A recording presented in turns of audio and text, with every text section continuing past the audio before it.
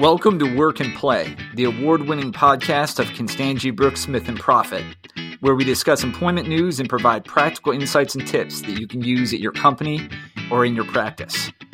I'm your host, Bill McMahon, and joining me today is Piyumi Samarantunga, who is co-chair of our Immigration Practice Group and also head of our Minneapolis office. Welcome back to the podcast, Piyumi. Thank you, Bill. Always a pleasure.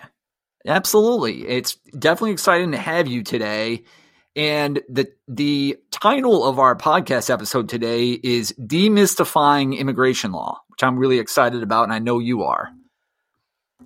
I am. Can you give us a little background on your practice, Piyumi, and what it is you do at Constangy? Yes. So we as a group assist any employer in the U.S.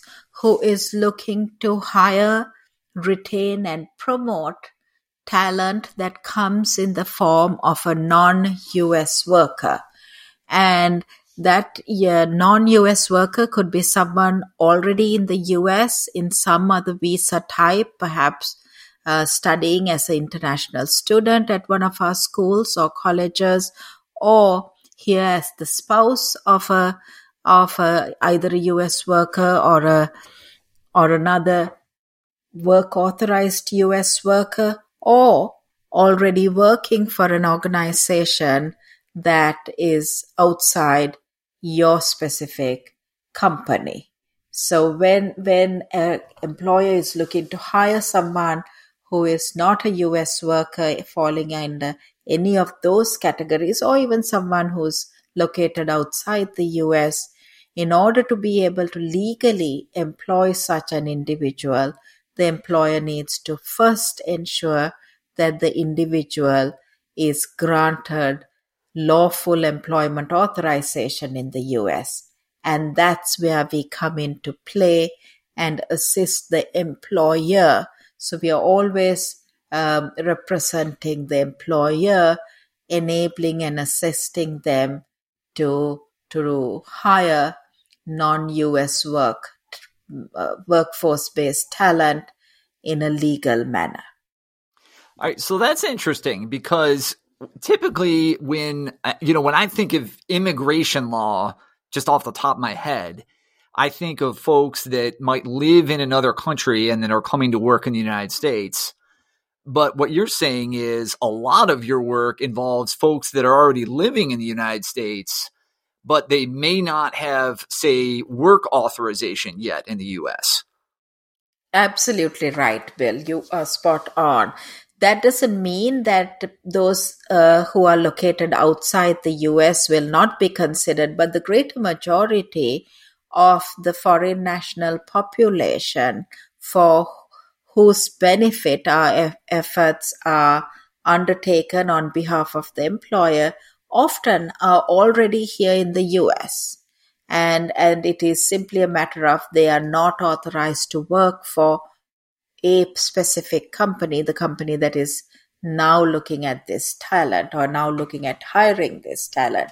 So you are absolutely right. It is not necessarily that the employer is going outside U.S. border to hire talent, but the talent is already here, and the employer just wants to make sure that they are complying with all legal requirements to ensure that the individual is appropriately authorized to work for the company. That makes a lot of sense. In building off of that then, is it only, really large employers that are looking to recruit, non-U.S. workers, or do you work with smaller companies as well? Great question, Bill. That really kind of speaks to our topic of demystifying immigration law. One of the myths in the marketplace is immigration lawyers and immigration law-related work is exclusively for the benefit of multinational global companies and not for smaller or medium-sized domestic or locally focused companies. And that is absolutely not true.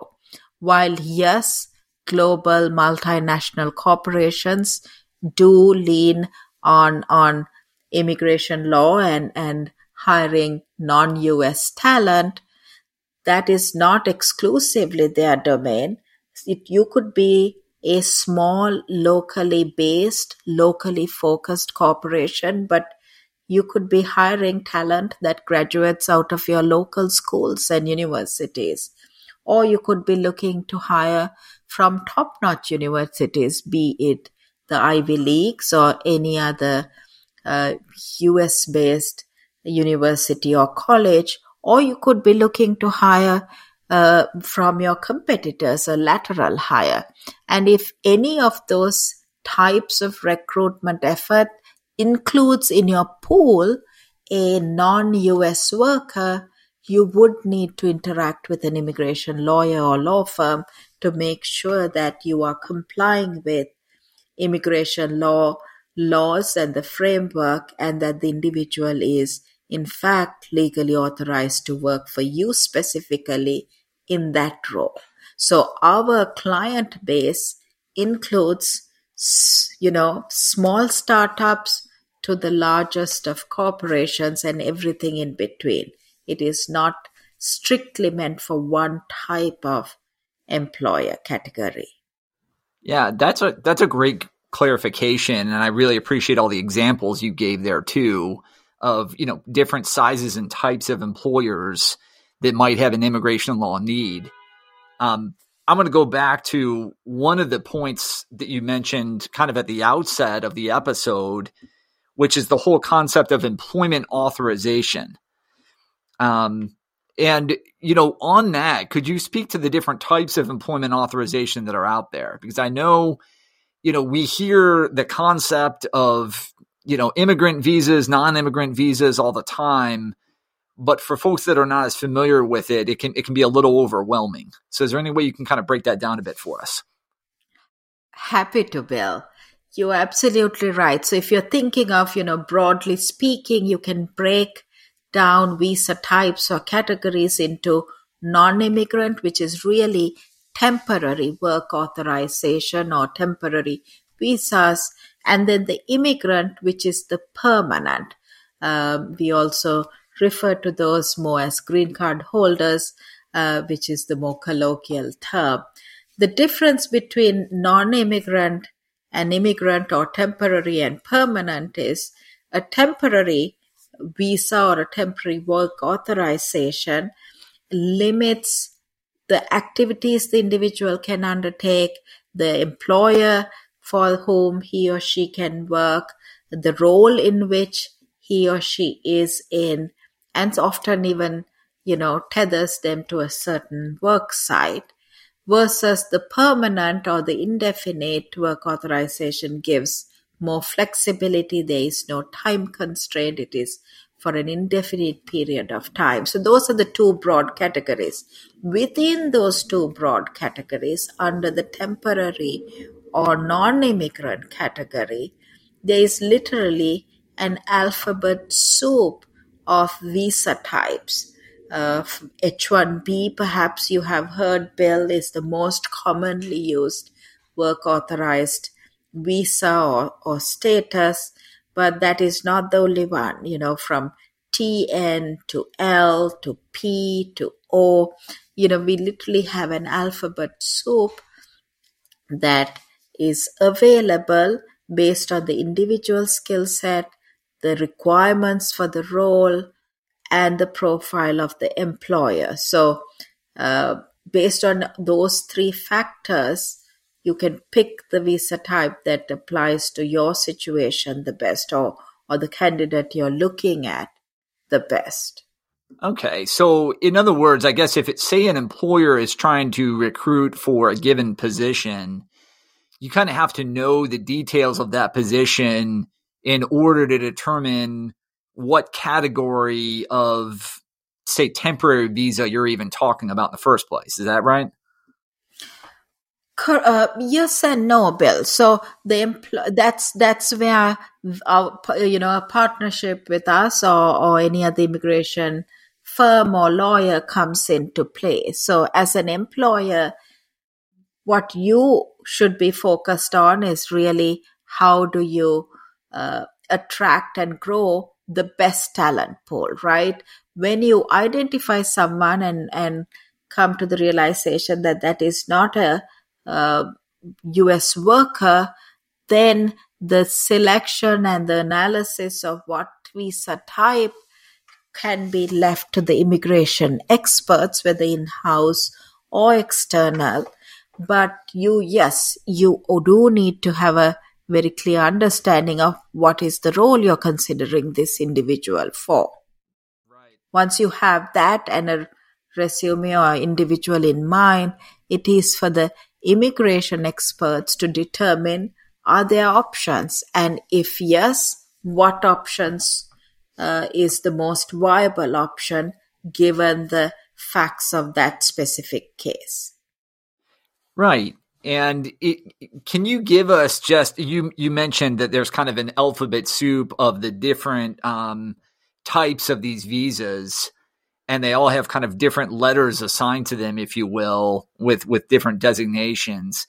Can you break down a couple types of those just to give us kind of a flavor of what's out there as far as they pertain to different types of positions? Happy to, Bill. So, and again, this is just kind of a brief overview or description. Oh, understood. I mentioned that the H-1B is the most commonly used. So the H-1B is a temporary visa category or classification that has an annual quota and a 6-year limit to its duration with, an exception where applicable.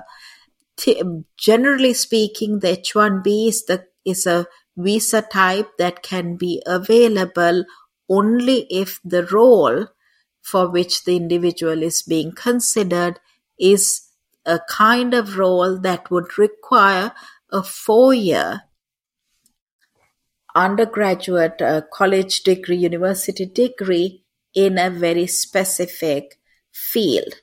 So if it is a role that does not need or does not require a 4-year university or college degree, then it's not a role that you can consider for H-1B sponsorship. But if it is, and you have an individual who meet that requirement and you find the skill set to be the right fit for your requirements, then H-1B would be appropriate. On the other hand, the TN category, which came out of the NAFTA protocols, is only a category that is available to Canadian and Mexican citizens. So if you are a citizen of Mexico or Canada and your role that you are being considered for, or the role that you are being considered for, is one that is approved for TN classification. So it's not every job, not every role, but there are very specific jobs or roles that are TN eligible. Then it is another option for those citizens of Canada and Mexico. The E3 is a similar work authorized classification that is similar to H-1B in terms of the basic requirements, that the entry-level requirement for the role should be a 4-year college degree, but it is only available to Australian citizens. So that's just a kind of smattering in terms of examples of commonly used work authorized visa types. Yeah, I definitely appreciate that. So it sounds like within those categories, there's not only position distinctions, but in some of those categories, it really matters where the individual is a citizen, if you will, in terms of what country. Depending upon where that is, there may be a different visa category available, for example. Absolutely right. Absolutely right. So one of the things I wanted to talk with you about, Piomi, was what impact you're seeing, both COVID-19 and now that we're hopefully getting on the back end of COVID-19 through the vaccination and everything else, that, what impact has all of that had on immigration practice and also kind of on the challenges that employers are facing from an immigration law standpoint? So the challenge during COVID, and now that we are kind of opening up and hopefully getting to a post-COVID phase, is the travel piece. Because of COVID, travel, whether domestic or international, was severely impacted and restricted. In certain instances, came to a complete standstill. And that was kind of, I think, the greatest impact of COVID on immigration. Often the job or the role itself required the individual to travel, and where the job or the role did not require the individual to travel, it still impacted, the legally authorized employees, because being foreign nationals, often they would travel internationally for personal and family reasons. So that kind of created challenges. Now that we are opening up, as you mentioned, the race is on for global talent. You perhaps saw, Bill, the recent New York Times article on this very issue, that there is a serious race that has already begun, that is kind of, racing to attract top global talent, because companies are really gearing to a kind of fast-paced return to post-COVID era or a post-COVID phase. And so immigration has come again to the surface as another tool in an employer's recruitment bucket to employ again as a mechanism to attract top talent. Yeah. And that's kind of interesting, because when you phrase it that way, as a tool that employers have available for talent, it makes it seem a whole lot less intimidating, quite honestly. And that is where we come into play. Often we think of immigration as this mystical, unfathomable kind of morass that is so complex and so unwieldy and impractical. And all of us, even those of us in the field, like to complain as to how broken and inflexible our immigration system and legal framework is. While some of it is partly true, it is not as bad as we would like to make it out. So even during COVID, a truly global pandemic that none of us, and which is true for employers too, foresaw or prepared, we saw that the immigration framework was still kind of quite flexible, and there was the ability for even employers with significant numbers of foreign national employees to provide the accommodations that a once in 100-year pandemic required them to provide to their employees, be it ability to work remotely or work from home. So it is not as broken as we would like to believe, Bill.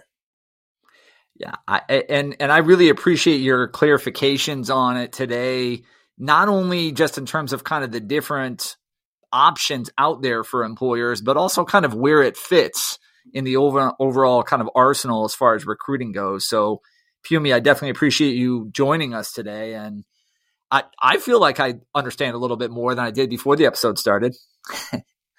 That was the goal, Bill. I'm glad you found it to be helpful. Absolutely. That is going to be a wrap for this episode of Work and Play, but we look forward to seeing you next time. And if you have any questions, please feel free to submit them, and we look forward to the next episode. So, Pumi, thank you very much again.